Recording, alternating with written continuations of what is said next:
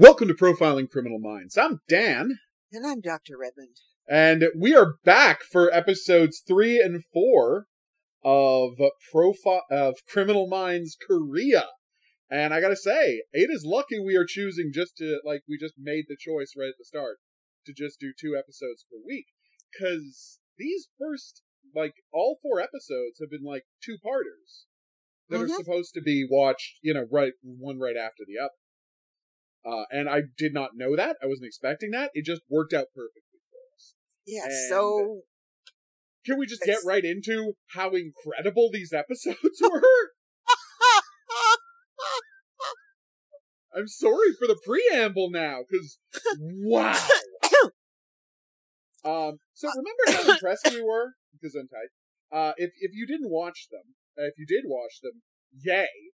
If you didn't watch them, I'm going to encourage you to go to YouTube. I know it sucks. I know they're 320 resolution. I know the subtitles are hard to read. It's worth it. Okay? It is absolutely 100% worth it to watch these episodes of television before you hear us talking about it, because, it's Criminal Minds, only it's a legitimately really good to sometimes great TV show. Oh, it's the same show, but it's great. It is an entirely, the choices that they are making. Yeah. And as you said last week, they keep almost word for word some of the things. There's no need, shot for shot, word for word, almost. Sometimes, yeah. Sometimes. Other times it's not. They're not afraid to do their own thing as well.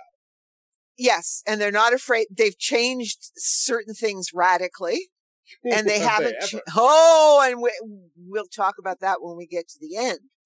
Yeah. Because what happens is they cover the train one. Okay. So let's get right into this. Let's talk about it. When episode 3 started, I assumed episode 3 was going to be the train episode because it starts the same way. This time it's JJ who's on the train. Because there is no, right. She was coming back from somewhere else. Yeah, and she's she coming back there from in she's 2 hours. She's going to be there in 2 hours. Right. That's how we're introduced to the scene. Then we see 2 guys running alongside the train. And then the train mysteriously stops and a guy in an army jacket gets on the train. We see him hat pulled down, army jacket, gets onto the train. So then a cop comes on board. And so right away, they're just amping things up right from the start. And then a cop comes on board, and she's like, I'm in the NCI, what's going on? And he's like, okay, we're chasing down a multiple murderer.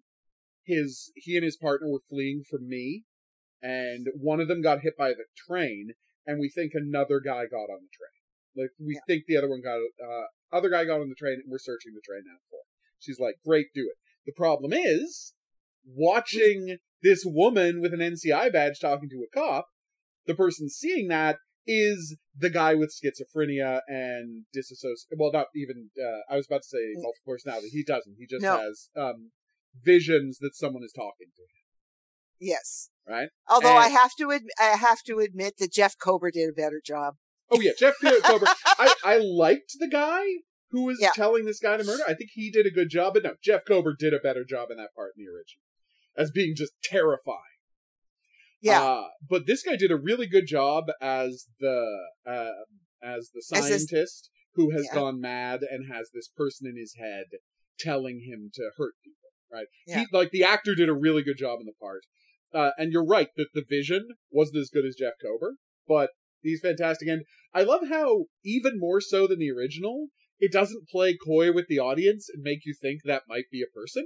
It's really open about the fact that this is his delusion. Because they're constantly, showing shots where when you're close up on him, the guy's whispering to him, and then in the wide shot, there's nobody there. They're not hiding it at all. In a way I really appreciate and respected. And so I, quite logically, assumed that the whole episode was going to be a recreation of the train episode, Derailed or whatever it was called, from the first season of Criminal Minds. And instead, they wrapped this whole thing up in half an hour. Oh, yeah, I think even less than that. Yeah, it was very It was very interesting because they didn't have the Spencer character doing the magic tricks and the We'll fussy talk stuff. about that in a second. Because it's something that interests me about the show and something we haven't really talked about in Criminal Minds ever, that this show has kind of focused me on. But like the meat of it is all there, right? Yes. Because there's this guy, he's schizophrenic in a they're all out to get me traditional kind of way. They do the whole thing where he wants to talk to the man in charge, and so they're like, okay, well, team manager Kang is like, I'll pretend to be the man in charge. Right? Yep. I will come out there. I will be in a suit. I will walk up to our, we'll drive up in a car. I will walk to my command center. Yes. And I won't even pay attention to it. Yes. I love that they have a bus, of course. I know, instead of the plane. Instead of a plane. And the bus is fully loaded. Oh, yeah. It's great. It's huge. It's a huge bus. It's almost the size of a double-decker, but it's only a single. I know. It's and fantastic. so that even Penelope can go on the bus. I know, isn't it? And she's got her whole computer rig there. No, the bus was such a great replacement for the plane because, let's face it, Korea ain't that big. You don't have to fly everywhere. No, you don't need it. They just take their awesome bus to wherever they need to go in the country. And I say, what an awesome train. Oh, I know. Didn't that train look beautiful? Oh, I could sit in that train all day. I don't know why they don't have trains like that going across the U.S. Oh, well, because they've got the flat. Never mind. They've got the flat. There's this thing called the oil industry. Yeah, I know. That encouraged everyone to get private cars, and that's why there's been no so they could make money off of that. And as a consequence, there's been no investment in public transportation. So that's why they don't have that in America. The answer is always, turns out the bad guy was capitalism. Who could have guessed? Who could have guessed? Unlike Canada, where the bad guy is the weather. No, it's true. I mean, that's the problem with trains. Yeah, it's hard to do high-speed trains when there might be 4 feet of ice on the track. Yeah, on the track and going up north and everything else. God. And so often you end up, losing time, a lot of time. Oh, absolutely. Anyway, let's get back to our show because it's good. But all of the same beats are there. They figure out what's going on. They realize, okay, he's fidgeting like he's trying to dig something out of his arm. It's a normal thing for people with this kind of schizophrenia to think they're being tracked and watched and have stuff under their arms. Back in the old days, it was bugs. Now it's microchips, right? But it's like a normal it's a normal variance of this kind of mental illness. Delusion, Yeah, back in the day, you used to think bugs, now people think they're getting microchipped. And so they're like, okay, well, what if I did and so our Derek character says, okay, well, what if I sleight of hand? I cut into his arm, I take out a pair of tweezers, I jam in his arm, and then boom, sleight of hand, I take out a bloody microchip. Yeah. And they're like, it's unbelievably risky because he's already shot 2 people, the train conductor and the cop, right? So like, if he thinks you're a cop or a secret agent too, he might just shoot you. Yeah. Right? And it's very risky, but he, of course, goes to do it. He does it. It all works. But then, and this is the part I loved, the criminal's like, it's a scam, you idiot! Because he's, he knows there's no way he's getting off this train. So he's like, let's do as much damage as I can before I get caught. Yeah. And so he tries to team up with them, and they think quite, smartly to reverse things on this guy. It's like, no, don't you get it? This guy's a thief and a murderer. Who do you think broke into your lab? Right? Yeah. Who do you think broke into your lab and was messing with all of your research? I'm like, this is brilliant. This is brilliant. Yeah, we did microchip you because we knew he was going to come after you at some point, and we wanted to be able to find you to rescue you from him. Like, what? It's such a great lie.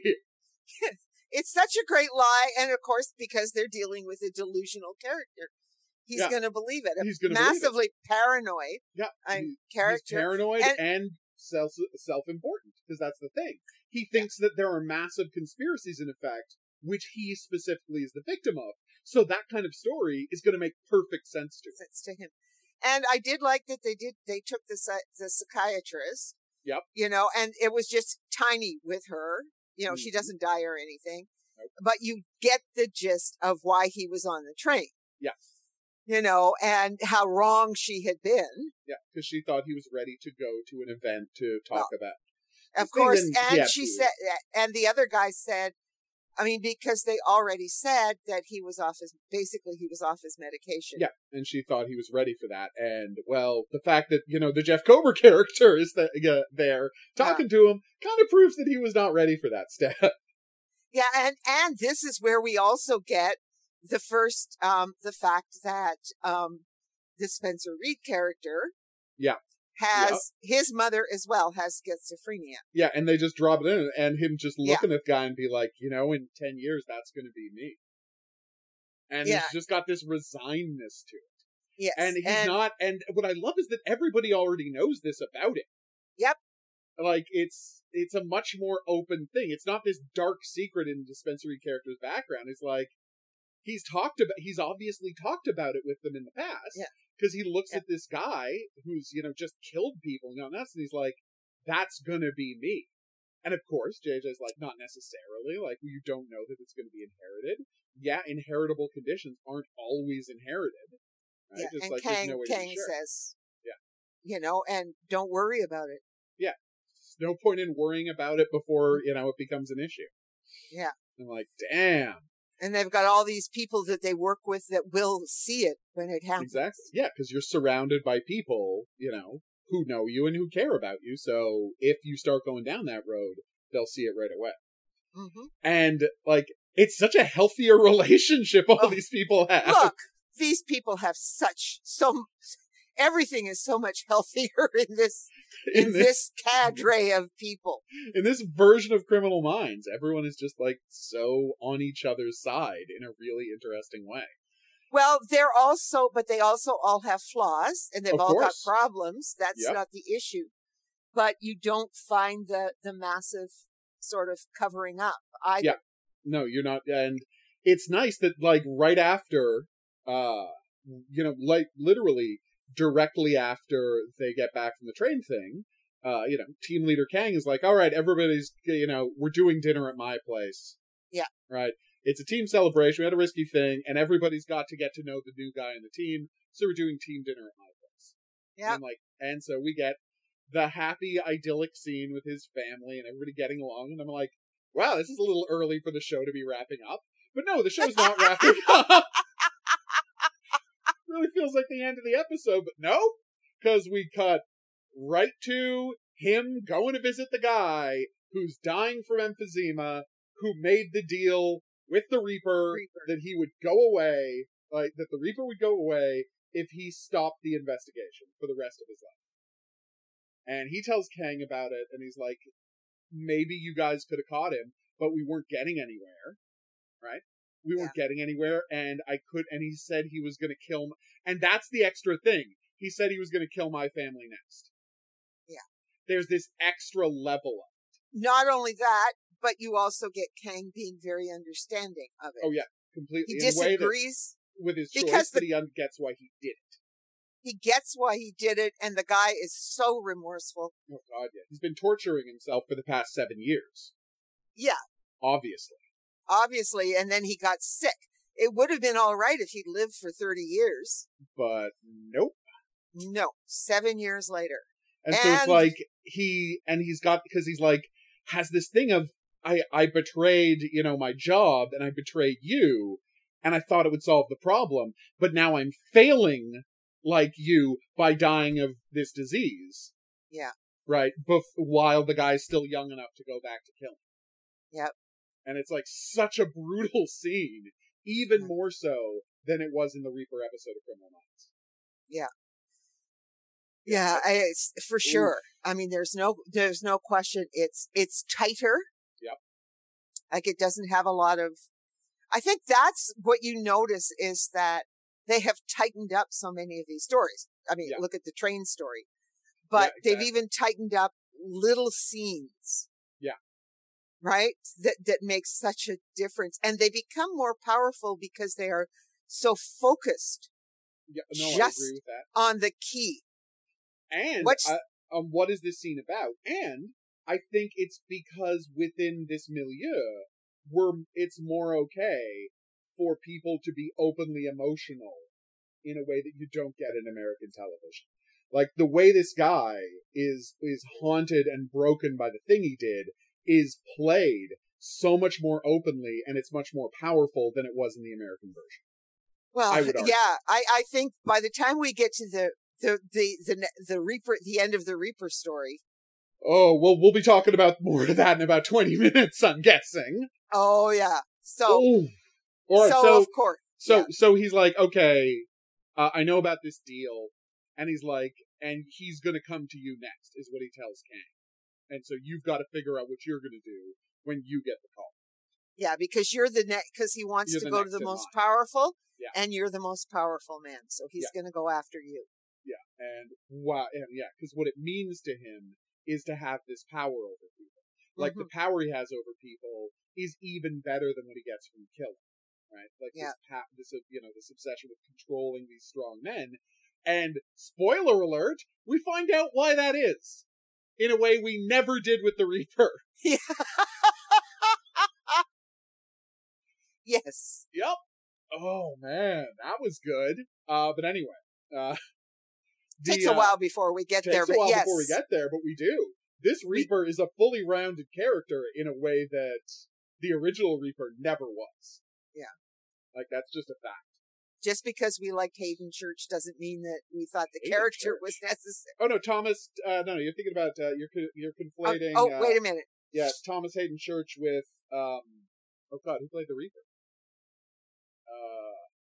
C. Thomas Howell. Boom, done. That's it. C. Thomas Howell. Yeah, well, there's Hayden Church, there's Thomas Hayden Church and C. Thomas Howell. I totally understand how that happened. Yes. Double last names always get you. All right.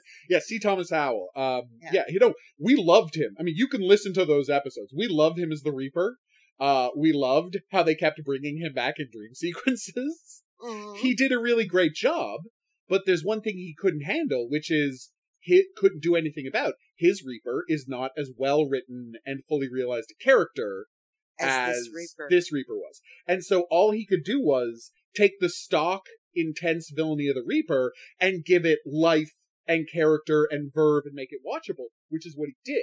Yes. But he didn't turn Reaper into a real person. Well, he didn't have a backstory. Exactly. He didn't have the material in a way this guy does. Yes. We'll get to this. I mean, this whole thing, it was really hard to watch. It's so hard to watch. Like, it's so much more powerful and intense. Oh, okay. So here's the thing. And this is where they get the scope, in a way that the Criminal Minds people don't get the scope. Okay, so first off, having a scene right after Kang finds out about it, and we see that the Reaper is watching and taking photos. Mm-hmm. And so he knows that Kang has gotten the message. Because we see the Reaper taking the photos. And then, right afterwards, the Reaper shows up to be, to the old boss. I've forgotten the old boss's name, but that's not important. Okay, your part in the story is over. So do you want to know who I was? And he takes off, and he's there to kill him. Because that guy's part of the story is over. But he doesn't have to kill him, because the finding out who he was is so horrifying. Such a shock and so horrifying that he has a heart attack and he dies. And of course, so he didn't have to kill him, and no one realizes the Reaper, caused this man to die. And it's such a beautiful way to amp up the stakes and amp up what the Reaper is into. For have him to, go there to kill the guy, because all he cares about is the narrative where he's taking on these powerful men, and that guy's not a powerful man anymore, so he's just going to kill him because it's not his part of the story animiore. Wow. He's dying. It's such a good scene. He's dying, but the Reaper, if he lets him die, like the guy did in the Reaper did in the original, the Reaper won't get a chance to gloat. And what the Reaper wants more than anything else is a chance to gloat. He wants a chance to prove how smart he is and prove that he won. And boy, I tell you, the fact that he looked in horror at him, like you don't know what it is. No. Because that is not part of the original Criminal Minds story. Yeah. So you don't know why he's so horrified. And it all pays off when you find out who the Reaper really now, is. to be fair, we can assume we know why he was so horrified, because spoiler alert. I mean, hopefully you know who the Reaper is, because we know who the Reaper is. Yeah, it's because it's the one survivor. It's the one survivor of the Reaper's attacks, and so the guy's horror comes from the fact that he has talked to this guy for hours. He has spent hours of his life talking to this man, comforting this man, dealing with this guy, trying to negotiate, right, through this guy's pain, so this guy can help him find the Reaper, and he was the Reaper the whole time. Yeah. Of course it kills him. Of course. And it's just like, it's one of those things where you have to imagine the writer of the episode, of the original episode of Criminal Minds, getting a chance to watch this and being like, why didn't we do that? Yeah. How did we not think of that? It's so much more powerful. Oh god, it's so good. Yeah, and so then the Reaper goes back to killing people. Like, he kills a couple in their car, just like is his normal MO. He does it just like he always did. And then after he's killed someone, announced that I'm back, you get a bunch of scenes with the team investigating, like, is the Reaper really back? Is this a copycat? What's going on? And, you know, eventually he does, like, Kang does eventually tell the team that the Reaper is back. Right? And he shows the note and the deal. Yeah, exactly. The other he has guy. the proof. Yeah. Right away, he shows. Yeah, because they're like, "Is this a copycat?" And he's like, "It's not the copycat. Here's the note that was sent to the guy by the Reaper 7 years ago." And so that night, just like in the episode of Criminal Minds, we get the call, right? Like, do you accept the deal? And of course, Kang doesn't want to do it, doesn't want to betray, saw what it did to that guy, saw what it did to his former boss, doesn't want that to happen to him, and he wants the Reaper caught. He's like, no, go ahead. You know, it's like, we're going to catch you. Exactly like Hotch did in the original. And I'm going to say it, I think what the Reaper does, and this is a mistake that Americans make in thinking that more death is more dramatic. Because what the Reaper does in the original is he goes and then he shoots 8 people on a bus. Yeah. He hangs up the phone and he goes and shoots 8 people on a bus. And we never meet those people. We don't know anything about those people. And fundamentally, those people are not part of the Reaper's MO and are not part of what the Reaper cares about. So choosing those victims for a mass casualty attack doesn't really tell us anything about the Reaper. That's right. Like whereas in this one, damn, what we have is a couple and their 2 kids who have gone camping. Yeah. And pointedly, the Reaper, first off, and the reason he does the bus thing in the original is because the Reaper is based on the Zodiac Killer, and the Zodiac threatened to attack a bus, and it was just their cheeky reference to that. Okay. Yeah. I mean, it was a bus full of school kids in the Zodiac Killer's threat, but they're not going to do that on Criminal Minds. I mean, they literally did attack a bus full of school kids later, but the kids didn't die, so it's fine. Also, they were like all 18. Anyway, it's actually been tough for us to figure out what is the age of moral responsibility where it's fine for kids to get murdered on screen in Criminal Minds, and we figure it's about 15. Right? Yeah. Or 14, 15, 16. 16. Yeah. Yeah. Well, no, because the kid who gets burned alive in the car, I feel like is maybe 13, 14. But they never do that again after that one time. That's like the youngest kid who ever gets killed on camera. Anyway, but the point is this one is so much better because instead of just being a reference to the Zodiac Killer, it teaches us something about, like, because he goes after this mother, this is the first time he's ever killed parents. Right? And not only does he kill the parents in this horribly brutal fashion, he waited until the kids were out of the tent. Yeah. Right? Then he goes in and he kills the parents. And then he goes and he finds the kids and you're like, oh my god, is he going to kill those kids? Yeah, no, that's exactly what you're worried about. Because you For sure, I was. I was terrified he was going to kill those kids. Because I had no reason to expect he wouldn't. Because, you know, this isn't Criminal Minds. All bets are off. All bets are off. This is Korean Criminal Minds, okay? Yes. It's a whole different animal.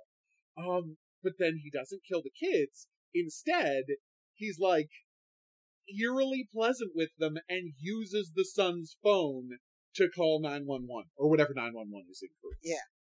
And just says there has been a murder and leaves the phone on for them to come and find them. Yeah. And that's the thing. We will later find out that the significant scene that like triggered this was he was walking around the park looking for potential victims, and he sees these parents arguing. Arguing and being unpleasant and ignoring their children. Yeah. And that triggers something, and he's like, these are the ones. That triggers something in him that we won't find out the significance of for a while. Yeah. So they do the whole sequence where they have to find the remaining victim, hoping to get some new evidence. Right? Hoping to get some new evidence and figure out who, see if he has remembered anything over the years, blah, blah, blah. So they do the whole thing where they track down to a journalist has written a book that he was interviewed for, and that journalist is calling calling a number once every week. And so they figure he's in contact with, I'm trying to think, his name is the survivor. The survivor, the Zodiac killer, the Reaper. So they figure he's in contact, and they got to figure out a way to get it. So they fake a call from the Reaper to the to the journalist to get the journalist to admit that he did it, and then boom, done. It was very nicely done. And so we meet the Reaper, the survivor. We meet the survivor. We don't know he's the. I mean, if you had never seen Criminal Minds, you would have no idea. No. You would have absolutely no idea. Like, I just tried to forget everything about the Criminal Minds Reaper. Right. To watch this. Now, and if it wasn't specifically really like it. Yeah. Then I was sort of watching him and it's such a good job he does. He does such a good job of surviving. Being the survivor. What I loved about his performances, right, is with C. Thomas Howell, the way he chose to play it, and if you interpreted this differently, please let me know. But what I felt the way he played the survivor character was a guy who is scared, yes, but he is guy who is resigned and who has had the sword of Damocles hanging over his head for so long that he's almost become fatalistic. He's scared, but he knows the guy's coming back at one point, and he accepted it's going to happen. A wave is going to crash on him, and he just doesn't know when, right? Yeah. Whereas this guy plays it like he is actively terrified all the time. Yes. He is just... And he can't get rid of the nightmare. Yeah. He can't get rid of the still nightmare. In the moment. He can't get rid of the... at all. And he's falling apart, and he's taking all these pills to keep himself sane. Yep. And he's hiding out. Oh yeah, he's literally hiding in a hovel that has boarded up windows and doesn't go anywhere except to get food, and nobody sees him, and he talks to nobody. Yeah, except the reporter. Except for the reporter once a week. Damn, and he plays it so thoroughly.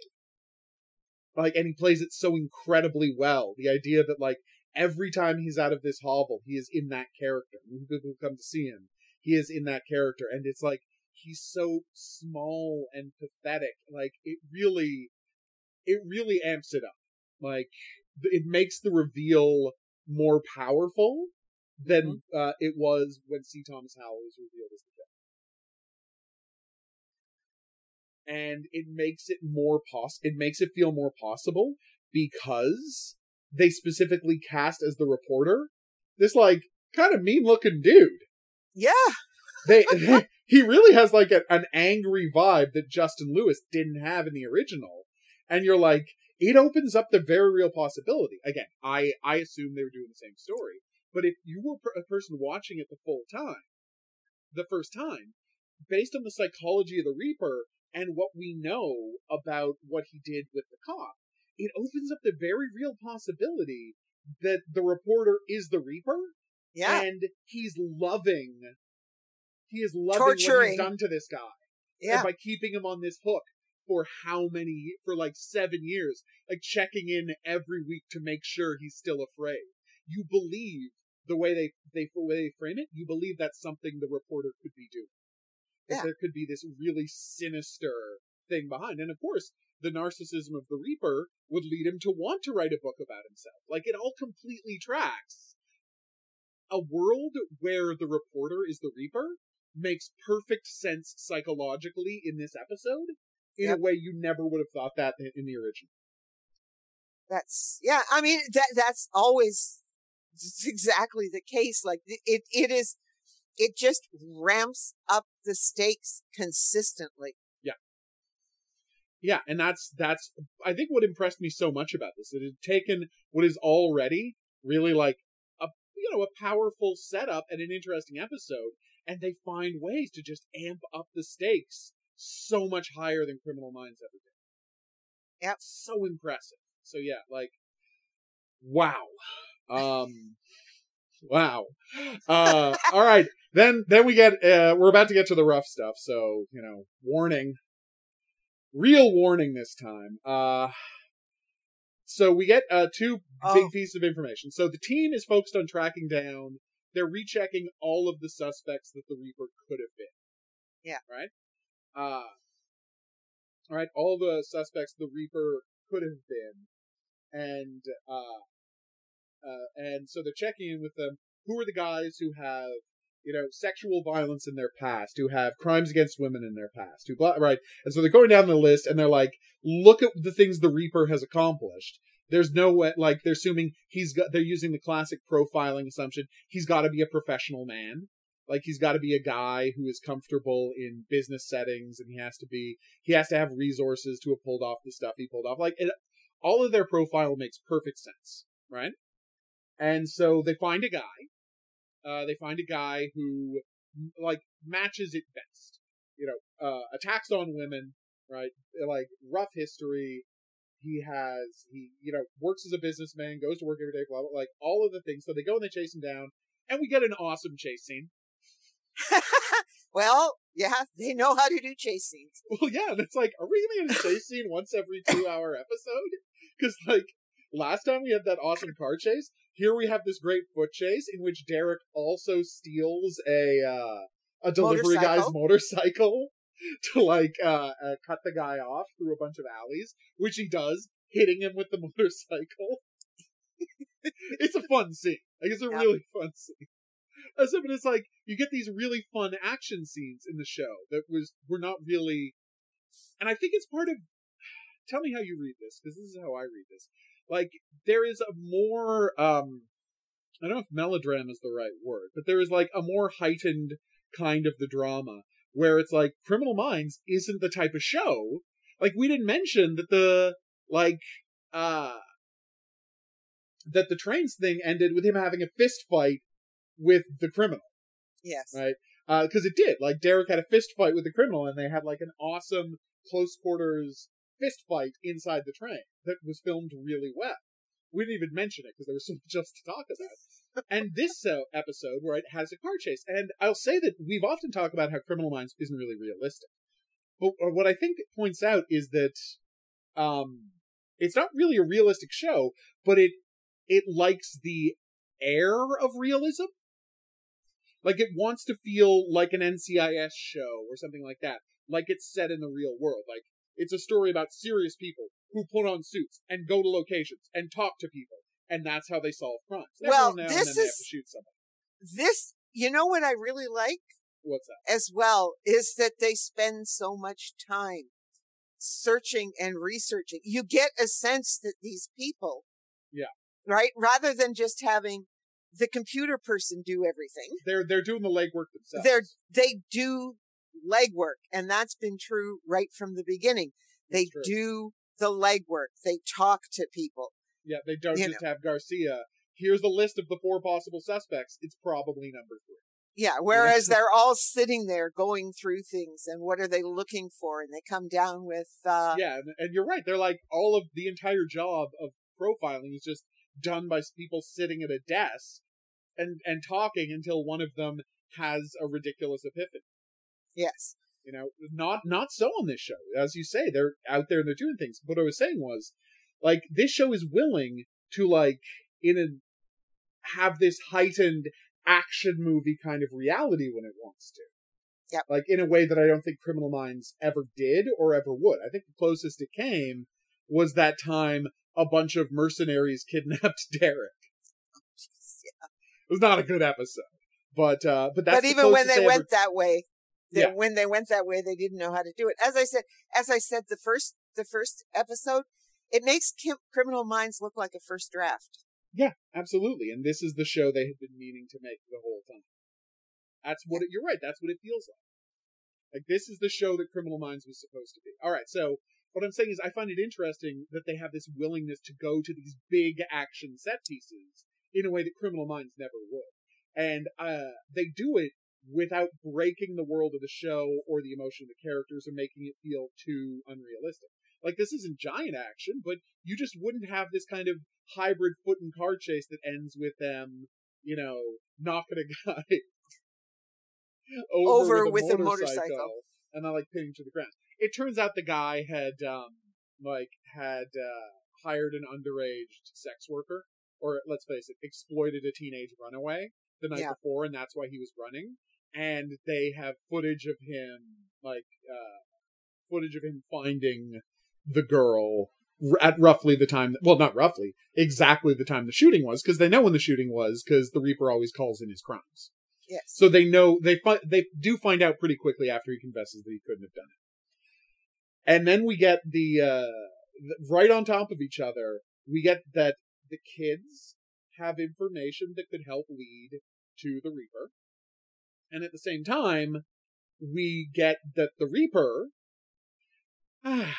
has decided to go after Kang's family. Yeah. Because what is the information they had? Oh yeah, the Reaper, and no one searched the kids because they were so traumatized. Why search the kids? The Reaper had put a picture of Kang's family inside of the little girl's pocket. Yeah. Oh, that was dramatic. Yeah.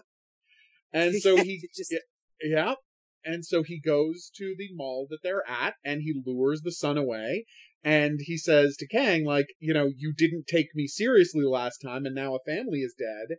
How do you like it now that I've got your son? Yeah, and then you see them doing all the screenshots looking for the kid. Yep, they search through the security cameras. They desperately try to find the kid. Like, it's good. Like, it's a good scene. They're racing through. I mean, it's like that time on Criminal Minds when there was an abduction in a mall. But, handled. Yeah. It's not the whole episode. It's just a piece of the episode. And it's a damn fine piece of the episode. It's very it's very intense, very well shot, really scary. Like, just a really great scene. And you assume the kid's not going to die now. But again, it's Korean Criminal Minds. You don't know. Yes, and of course for me, because I've been watching other Korean dramas like cop shows and things like that, I'm going, kids aren't safe. Nobody's safe in those things, right? You just can't assume. Yeah. That everybody's going to be safe. Oh God, yeah. And I thought, are they going to kill his wife? But she's already pregnant. And I know. I was just like, they're not really going to kill off his pregnant wife, are they? Is what I found out, what I thought. Or I thought, she was going to have the kid by the time the Reaper story happened. But the Reaper story is happening, and his wife's still alive and pregnant. And so we're just, after they kidnap the kid, they're like, are they going to kill his kid instead of killing his wife? Like, where is this going? I forgot to mention that she does offer one other piece of information. But that's later. She doesn't. Yeah, you're right. No, they go back. They go back to see her again. You're right. And then they find out that Penelope works at this place. Oh my God! How great was that? So you know how Penelope runs, what is it? Victim support groups? Yeah. Yeah. It turns out this Penelope does that too, but sort of, she mostly a lot of the time just works with kids and does it by putting on plays to help kids, deal with stressful issues. And so she's like walking around in a mascot costume. And this beautiful, big fluffy mascot costume. And it's great because they don't know Penelope's there. So they watch the whole play and then they come to talk to the kids, and then one of the mascots is like, "Hey!" and she takes off the head, and it's Penelope. Yeah, I know. What are you guys doing here? Oh, it made me so happy that they found a way to combine the character Penelope's, desperation to help victims with her love of theater in a way that was completely unexpected and utterly delightful. Yes. And because those characters, it was actually good, right? There was 5 or 6 characters, and then they take off their heads. Play, and then they take off their heads to say things. And it's Penelope. Oh, I love that. So now they're in a bad situation. They get the kid back. The wife and son are put into witness protection and moved out of the city, right? And they got the guy who's the equivalent of trying to remember who played him on Criminal Minds. Doesn't matter. All right, well, a famous actor from the movie Cutting Edge. Yeah. D.B. Sweeney? Whatever. Oh, it might be. Might be. Anyway, might be that. We remember him mostly from the incredibly short-lived Chris Carter show Harsh World. Harsh Realm, which is a really good show that was canceled way too quickly. Yeah, Terry O'Quinn was the bad guy, and it was great. It was good. It was really good, but it, went the way of, it was too soon. Way too soon to do a show about The Matrix. Because that's what it was about, and it came out before The Matrix. It was literally a show about The Matrix, and a guy taking over The Matrix and trying to use it to control, gradually destroy the real world, so that only the place where he was God would exist. So, basically The Matrix. Yep. But anyway, really good show. Liked it a lot. But went away very quickly. But anyway, that's what I remember him from being from, is the second lead on that show. So they've got the guy who's like, "Don't worry, I'll protect her." Blah blah blah blah blah. We all know what's about to happen to this guy. Yeah. I'll protect your family. So they keep looking into the Reaper, and they're like, "Could it be could it be?" Well, but you've kind of they get the kid back, and then they get a call to go to the center where the children are being having the psychological stuff, getting the counseling and stuff. And the little girl, the Penelope scene, and the little girl has a new piece of information. Yeah, she says he smelled like mint. Mint candy. Yes. And that makes our apprentice start thinking of something. Yes. And start thinking of something, and it's like, because in addition to all of it, and she doesn't quite get there yet. No. But what we've noticed is, and if you were paying attention, you noticed, in addition to all of his various medications, the Reaper is completely just chews Tic Tacs obsessive. Yeah. He's never not sucking on a Tic Tac, and he's always got a full bottle of them with him. And she doesn't quite make that connection, because it could never enter the possibility that the Reaper could be the victim, would never enter her mind. No, it doesn't enter anybody's mind right away. Yeah, no, not at all. It doesn't. They just, So you get that. You don't get the, all of a sudden. Yeah, the flash of genius thing. The flash of genius thing. No, they have to think about this one, right? Yeah. Because they're making it tight. And so you get, then you get the scenes, of course, where the guy who protected them was attacked. Was attacked. Gets attacked and doesn't give up where they are, but in his phone, the guy just goes through the last numbers that were called. The Reaper goes and finds her, and he goes through his speed dial. Goes through speed. Yes, it's a very nice little scene. And he says, "Well, someone you'd be calling all the time. Well, I bet you've got it on speed dial because it would be so much faster that way." Calls the first speed dial number. Calls the second. The second one is her. Damn. And then tells her the same lie. The exact same lie from the original. And she does the same sort of thing. She doesn't call to double check. No. Which we complained about vociferously. And I still think it's a reach here. Okay. Yeah. No. I agree. It's the one still thing. A reach here. It's the one thing they didn't fix.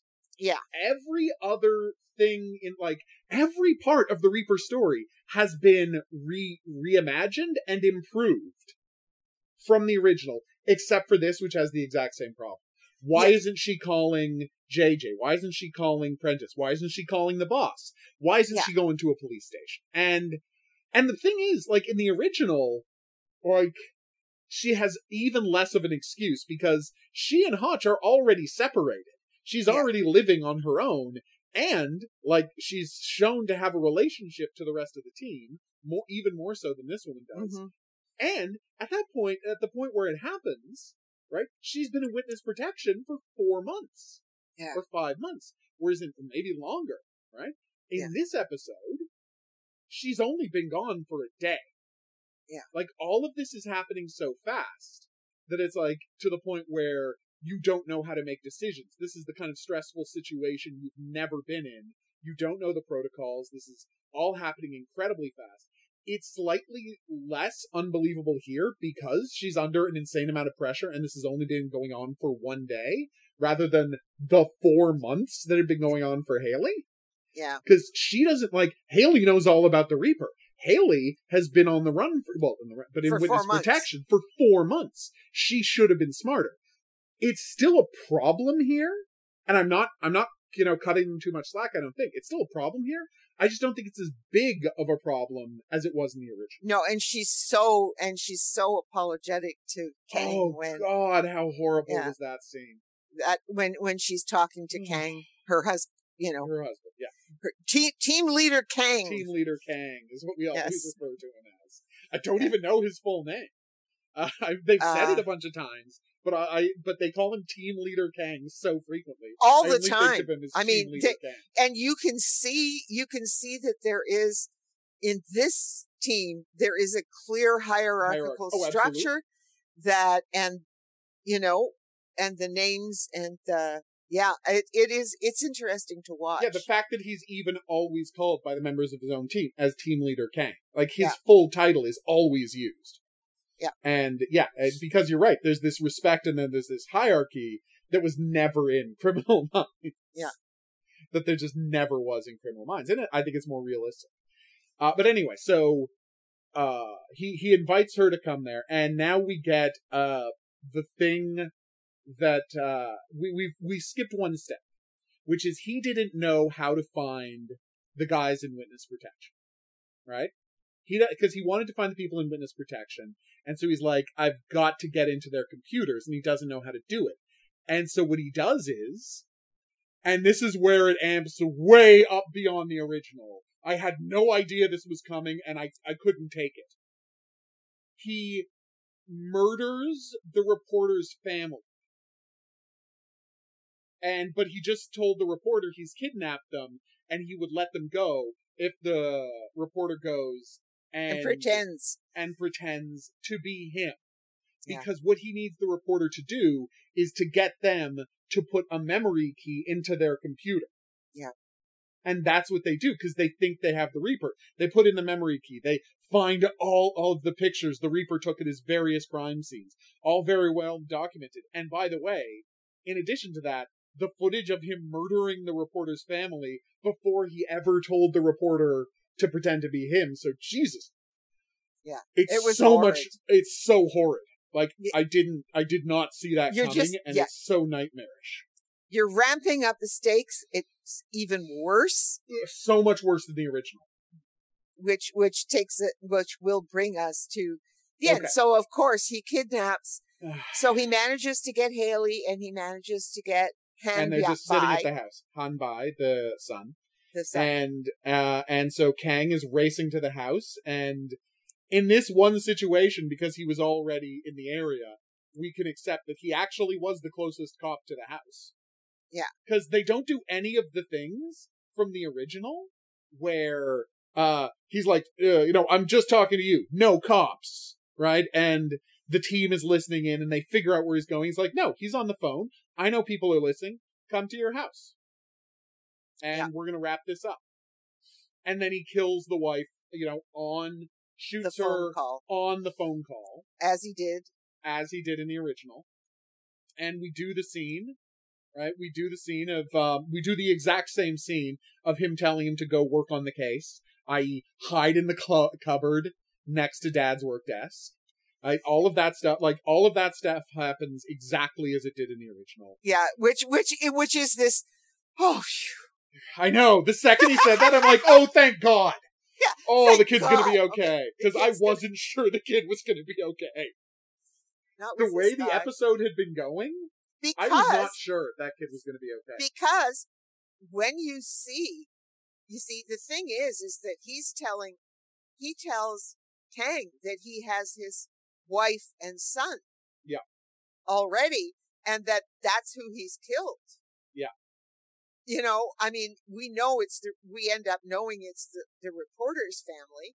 Yeah. But I know what the team is first told, because the Reaper comes on the screen with his mask. And he's like, check this out. Yeah. And there's a family way in the background. And we realize it's and you can't see them. But there's this moment where you're like, did that already happen? What? But yeah, it's the reporter's family, but oh my God. But in killing the reporter's family, again, the show demonstrates a willingness to go to a place the original didn't. Yeah. And so you don't know his son's going to survive immediately until you get that moment of saying, help me with, help me solve the case. Yeah. And then you're like, okay, they're doing it. It's fine. They're doing it. Okay. But one thing, one wonderful clue we didn't mention earlier about how messed up the Reaper is, right? About how unbelievably messed up the Reaper is. So there was this weird thing where in his conversation with Prentice, he tells this story about how his fiance's fingers were broken because they were clenched tight from from when she was getting stabbed, and he tried to pull them open because they were bad, and then the paramedics ended up having to break her fingers to get them open. And they're like, and when they're thinking back, it's like, that's a weird thing to focus on, and it's a weird thing to notice and remember when supposedly you were so brutally stabbed. And we find out what happened there, which is the character is so this oral fixation of needing to calm himself by having the Tic Tacs is so intense that after he stabbed his girlfriend, he was right? He was so he needed, and he didn't have any Tic Tacs, but he remembered she had one in her hand when he was stabbing her. So he pried her hand open, breaking her fingers to get the Tic Tac. Whoa!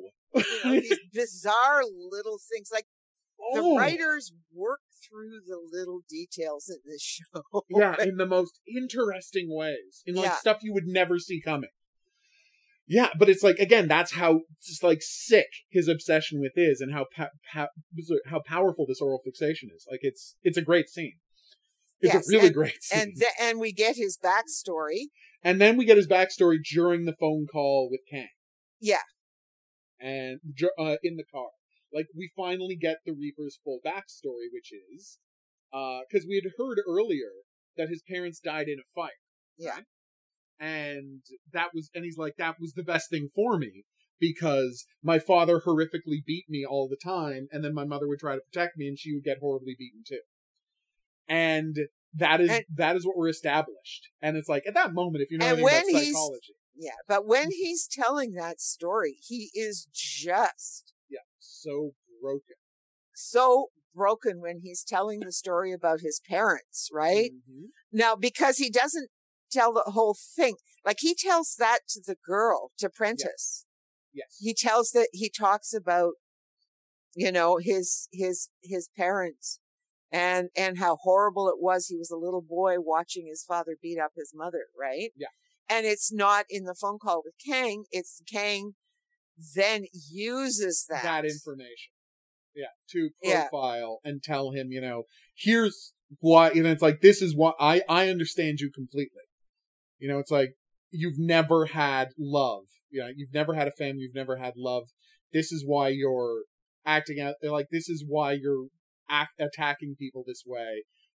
You hate women because you hate the powerful male figures. You hate women because your mother failed to protect you from your father, and you need to show father figures, these men with power in society, that you're stronger than they are because of what your father did to you. But you hate your mother for not being able to protect you from it. And even though Kang is completely right, that doesn't make him want to stop. No, and the thing is that he also says the girl he was engaged to was just like his mother. And that's why he ended up having to kill her. Yeah. Yeah, and it explains why he targeted that family with the parents who were fighting with each other and the kids who were, and the son who was trying to keep his sister away to protect her and pull her, keep her away from the fighting parents. It's all very well done. Yes. Yeah. And so then we get the finale, and it plays out at the start exactly the same. He gets to the house. There's blood everywhere. Follows the blood upstairs. Finds his wife dead on the floor. Sees the guy behind the curtain. Shoots him 5 times. Turns out the Reaper's wearing a bulletproof vest. They have their fight, except this time we see the whole fight. We see the whole fight and all the way, and he falls down the stairs. It's brute. There's stabbing, there's punching, there's smashing his head into the railing. He throws him down the stairs. He punches a bunch of time. He's gonna kill him. And the team comes in. And the team walks in and is like, nope, you can't do it, boss. Don't, boss. Don't. Don't do it. And boss doesn't do it. And he doesn't do it. And the Reaper's in jail alive. Yeah. And then we get a scene that, I had me nearly crying at the end of it. Well, tears started in my eyes. It was just... him just weeping over his dead wife. Yeah. Is so hard to watch and so powerfully done. And it's like, and you watch that scene, you're like, I don't know that I've ever seen anything like this on American, well, I have, but you almost never see something like this rawly emotional and powerful on network American television. No, and then it gets even worse. Because you see the funeral. Well, first we do see the scene, we see the flashback. Yeah. We see the flashback about the son, and we see him going to get his son and rescue his son. But then they cut right to the funeral. Well, the cremation. The thing where you go and you take a picture of the family member and everyone shows up and they stand by as the body is put into the furnace. Yeah. Oh my God, that was so hard to watch. And the tears are sort of starting down Kang's face, but the little boy is holding his mother's picture and weeping. And oh my God. And that's how the episode ends. Yep. That's the end of the episode. There's no relief. There's no stop. There's no scene where the FBI's, OPR board gives him the thumb up for everything he did. Yeah, There's no letting you, you go back and you think about 100 in comparison and you're like, everything about the episode of 100 was designed to find a way to let audiences off the emotional hook. Not this as one. The episode was ending. And that sure as hell isn't what they're doing this time. No. And you just, as I said, the tears were in my eyes and they were just, it's so hard to watch. It really was hard to watch if you you just watch the whole thing 3 and 4 through. Yeah. Oh. The ride it takes you on. Yeah. It's so brutal. It's so horrible. It's so tragic. The ride it takes you on is just, it's rougher than anything Criminal Minds ever did. Yeah. These 2 episodes are rougher than anything Criminal Minds ever did. And it's just the 3rd and 4th episodes of the show. Yeah, I know. What the hell is coming next? Like you said, are they going to do Frank? And if they do, what is their Frank going to be like if this is what their Reaper is like? Yeah. Because he is worse. He's worse. He is worse. He is. We didn't even talk about how incredible the actor is. Yes. In the scene where their Haley equivalent is on the phone and realizes she's gonna die. And he is there in the background, clowning around and playing with the son. With the son, yeah. It's so... it's an incredible performance by the actor. Yeah. And it's so powerful and hard to watch. Yeah. It's incredible. And oh god, I mean, and Haley, the actress playing Haley, Meredith Monroe, I want to say, could be wrong about that. We'd have to check it. She did a great job in the original. Yeah, it's even better here, and that's down to the script. Yeah. Oh, it was just her last words being like, "Make sure that he knows I didn't like the son." Han Buell, anyway, didn't leave him. That's her last words. Yeah. Make sure he knows I didn't leave him. Oh my god. Oh. I mean, I tell you, you know, and the fact that they chose to make it so that he did not kill the Reaper. I know. That he did. There's no satisfaction. There's no visceral satisfaction. No. We don't get let off the hook. No. He stuck to his principles. He stuck to his principles. He didn't break faith. No. Even though this man killed his wife, although he wanted to. He would have. If the team hadn't come in. No, if someone hadn't shown up to remind him of who he is. Yeah. He would have done it. Yeah. I think that's clear. Yeah. Ooh. And they do make that choice. I mean, that's the big difference between the original and this one. Yeah. Is that you have this character is just ultimately a different person. He is. And came right down to it. He was able to hold back. Yeah. And, you know, and his team would have covered for him if he killed that guy. I'm sure they would have. But he held back. Yeah. He listened. Didn't do it. Like, he heard it. He heard it. He held back. It's an incredibly powerful scene. Yeah, and then he doesn't have. Yeah, I mean, there's enough problems. Yeah. That he's going to have to deal with. But. Oh yeah. Yeah. You know, it's an incredibly powerful scene. It's so well done. God, his poor son. Oh, and that house. Oh my Lord, that house was gorgeous. I'm sorry. No, like all the beautiful concrete house with all of these huge windows everywhere. Yeah, I love their house. I know. I'm going. Giant open concept, 2-story living area. Wow. You know, who would want to live in that house? The black railing and everything. I know, the black glass railing. And John Wick lives there. It's an amazing house.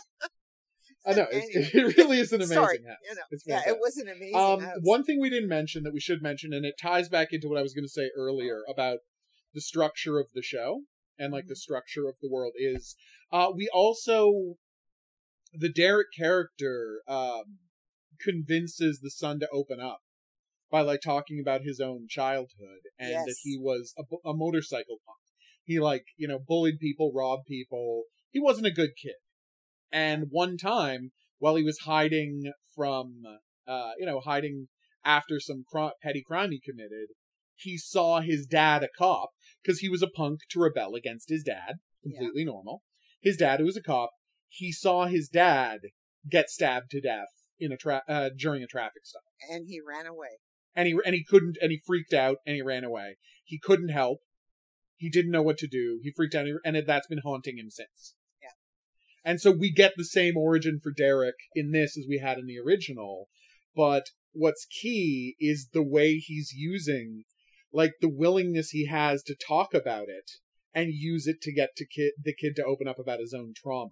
Yeah. Like, using the trauma to relate to him. I thought it was a really well done scene. Yeah. And you get well, it's going to be interesting to see where it goes, where all of these things go, and how these people's relationships with the people that they save.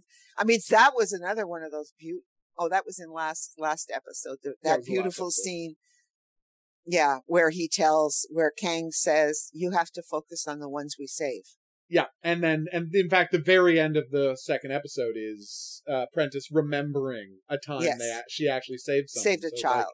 Saved a child. And it's a stronger play on it's based on a line from the original where it's like, we save enough but it's like, it's better handled in that episode. We didn't talk about that, last week. We probably should have.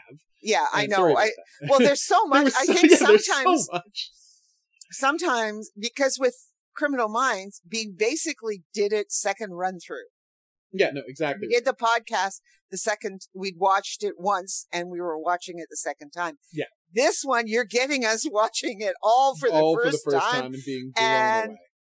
Being blown away. I mean, we've now had 4 episodes and each one is better than the last. Yeah. And this one with the Reaper. And I was thinking about that. And it's because, of course, the original Criminal Minds was, even under Bernero, generally speaking, episodic, and they would leave things so that we always had that stupid complaint. This is why I'm wondering what they're going to do with Frank, because we always have that. If they do Frank. No, they might. I'm not saying they won't. I'm just saying I'm not counting on them doing Frank. Oh, but anyway, the complaint about them. But how about how they never do any follow up? The same thing with the Reaper, right?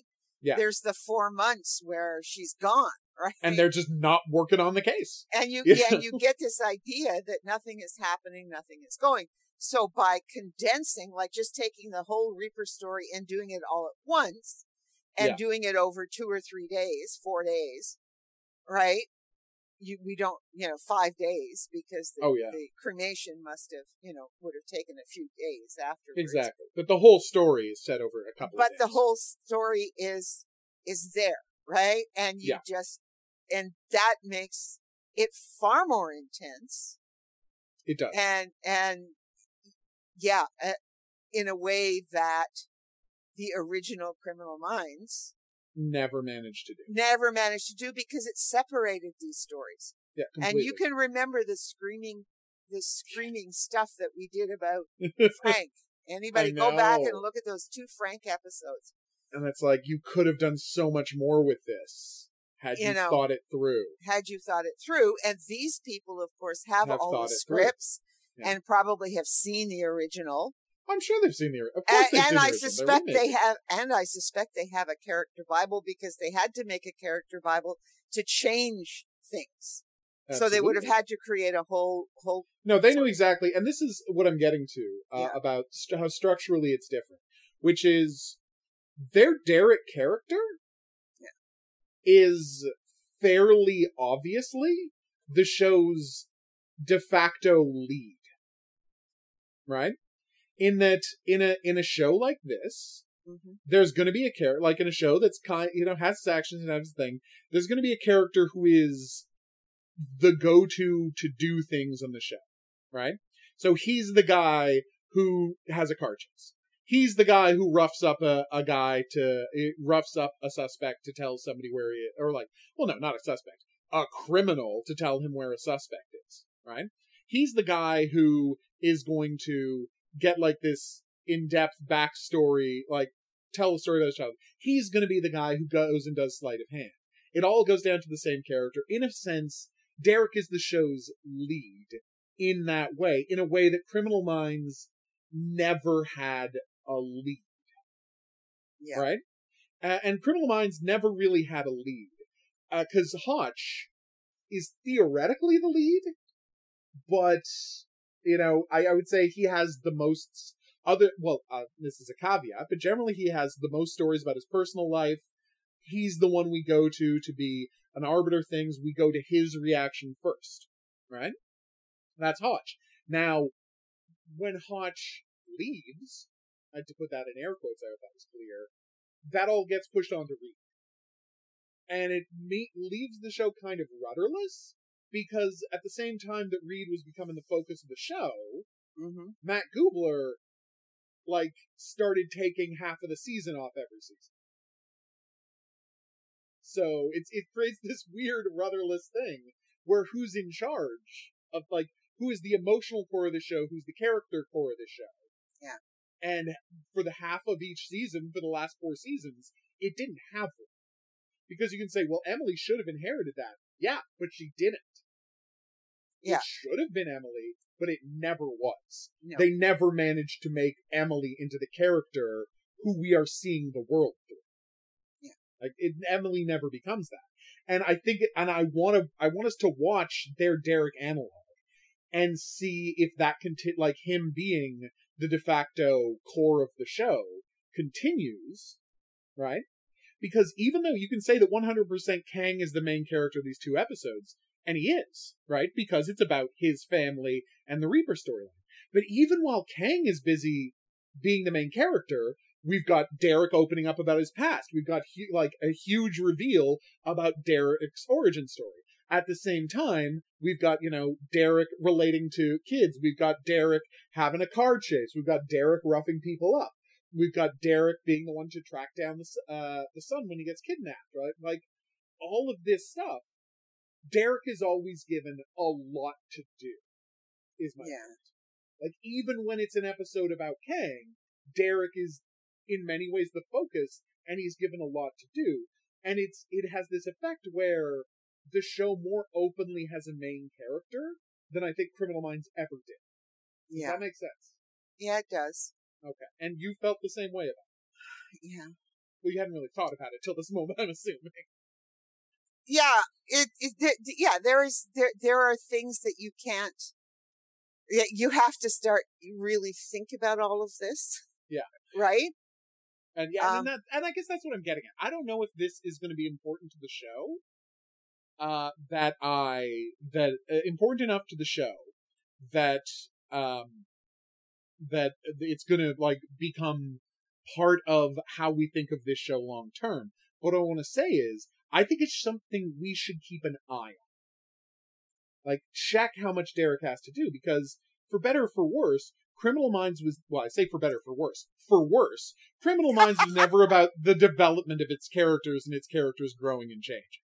It wasn't. The one place it tried to do that a little was with Reed, and it didn't do it great. There are ways in which the character of Spencer Reed hasn't changed at all since the first episode. Yep. He has changed a lot, but there are parts of his personality where he's the same guy as he was in that first episode in a not believable way. And here, I think because they're front-loading this Reaper stuff, the characters might go through more than what we're used to. Okay, I gotta tell you something.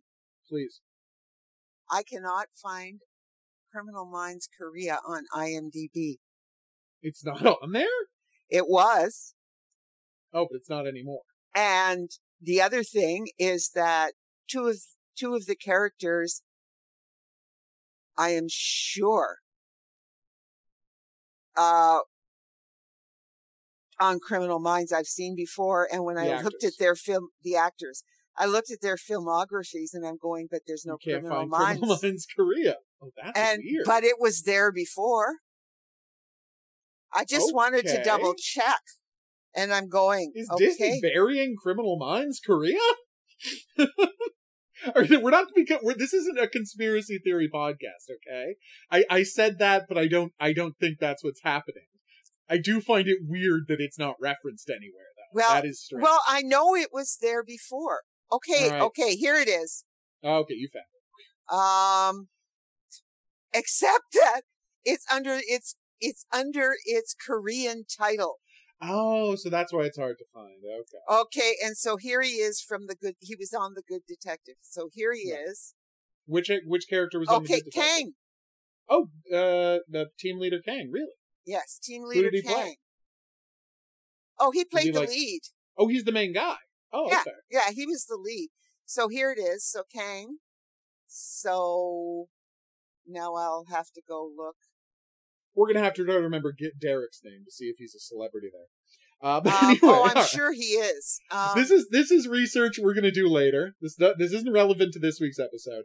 But seriously, though, if you've been holding off on watching Criminal Minds Korea because of the low video quality, or because of the fact that it's subtitled, some people don't like watching subtitled things. I'm never gonna judge you for that. You do you if that's your thing. But hopefully, if you've been hesitating on watching it, we have convinced you with this explanation of these episodes that it is worth the trouble it's going to take to watch. Because if you like Criminal Minds, this is Criminal Minds, but it's actually a great show. Yeah. Okay, and I just want to tell you, please, just to do, I was double checking just to make full sure disclosure. I was right. Yeah. But the Derek character, what we call he's a mix. He's almost like Luke. Yeah, Luke and Derek. we're just one guy rather than just a because he's Luke, a nice as we guy. talked, Luke is the nice version of Derek. Okay, Luke but is he Derek, was who's also not toxic. he was the second lead or the first lead in The Good Detective. Oh, so they're reteaming.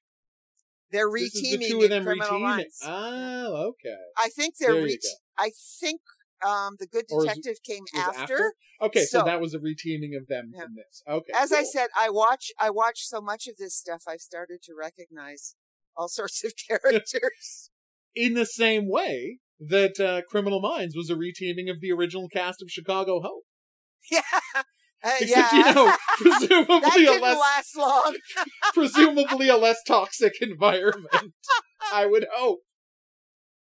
I probably shouldn't have even brought that up. But anyway. And I will tell you that the series is directed by the same two guys for all 20 episodes. It shows. It absolutely shows. Okay, and the writing credit, and this is what I say. The biggest problem with regular Criminal Minds was the writing room. Oh, yeah.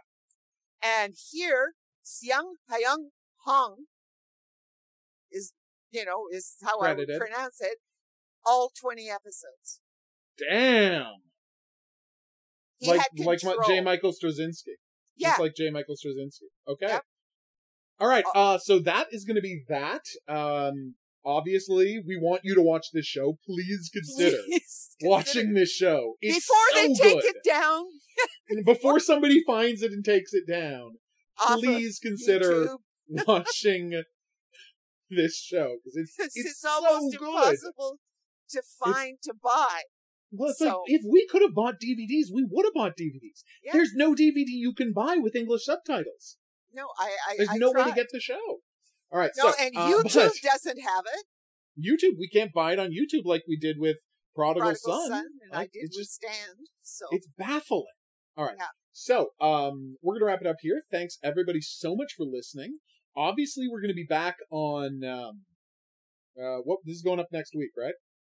This will go up on Tuesday, yeah. Okay, so we're going to be back with part 4 of our 3 or 4, whatever we're up to, of our What is Criminal Minds. Criminal Minds on Tuesday, 2. Well, here, just let me double check. She's going to go check while I'm doing the rest of this. Okay, right, so part 2 is on. Part 2 went up yesterday. Okay, so part 3 of our Profiling Criminal Minds. It'll be it'll part be before 3. Part 3. Which is going up 2 days after you hear this. 24th, yeah. Yeah, the 24th. So that's exciting, which means you're only 2 weeks away from the time we spent 90 minutes talking about nothing but Spencer Reid. Yeah. Seriously, like our What is Criminal Minds, we had to devote an entire episode just to Spencer Reid. Yeah. And including, at one point, like we pitch what the Spencer Reid show should be. Because we badly want a just Spencer Reid spinoff. Not something I would have thought when we started Profiling Criminal Minds. But the end of the show, we're like, no, Spencer Reid should get his own show. That's just him. Anyway, so it's a good ride. I'm going to encourage you to listen to those. So we're going to be here back next Tuesday for that, and we are only a couple of weeks out from the beginning of Style Section, which is going to start with episode 0. Us discussing Crime Story. Yes. The show that explains the existence of Wesker. Yeah, and what we're going to do is we're going to put it on a different day. It's going to be every Wednesday. Style Section. So there's not going to be Thursday shows for a while, but we want to keep that open for whenever we have an episode of Criminal Minds news. Yeah. News, episodes, whatever. Maybe we find yet another Criminal Minds spin-off somewhere. Who can say? Maybe Turkey made one and didn't tell anyone. That's the kind of thing that happens. India loves Criminal Minds. Maybe there's an Indian Criminal Minds, and they just, the title is so different, nobody recognizes that it's an Indian Criminal Minds. Because India loves remaking things, but not paying for the rights. That's a true fact about India. Yes. Their entertainment industry doesn't care so much about intellectual property. It's just a fact. Yeah, I know. Okay. But anyway, let's close seriously it up. Though, join us back here next week for more Criminal Minds Korea. Thursdays for the Profiling Criminal Minds, What is Criminal Minds specials, and of course, coming soon, Style Section, the Wise Guy podcast. We'll join you back here for all of that. But until next time, I just want to say thanks for watching, and au revoir. And have a good week. Profiling Criminal Minds is a member of the Kinks Podcasting Network.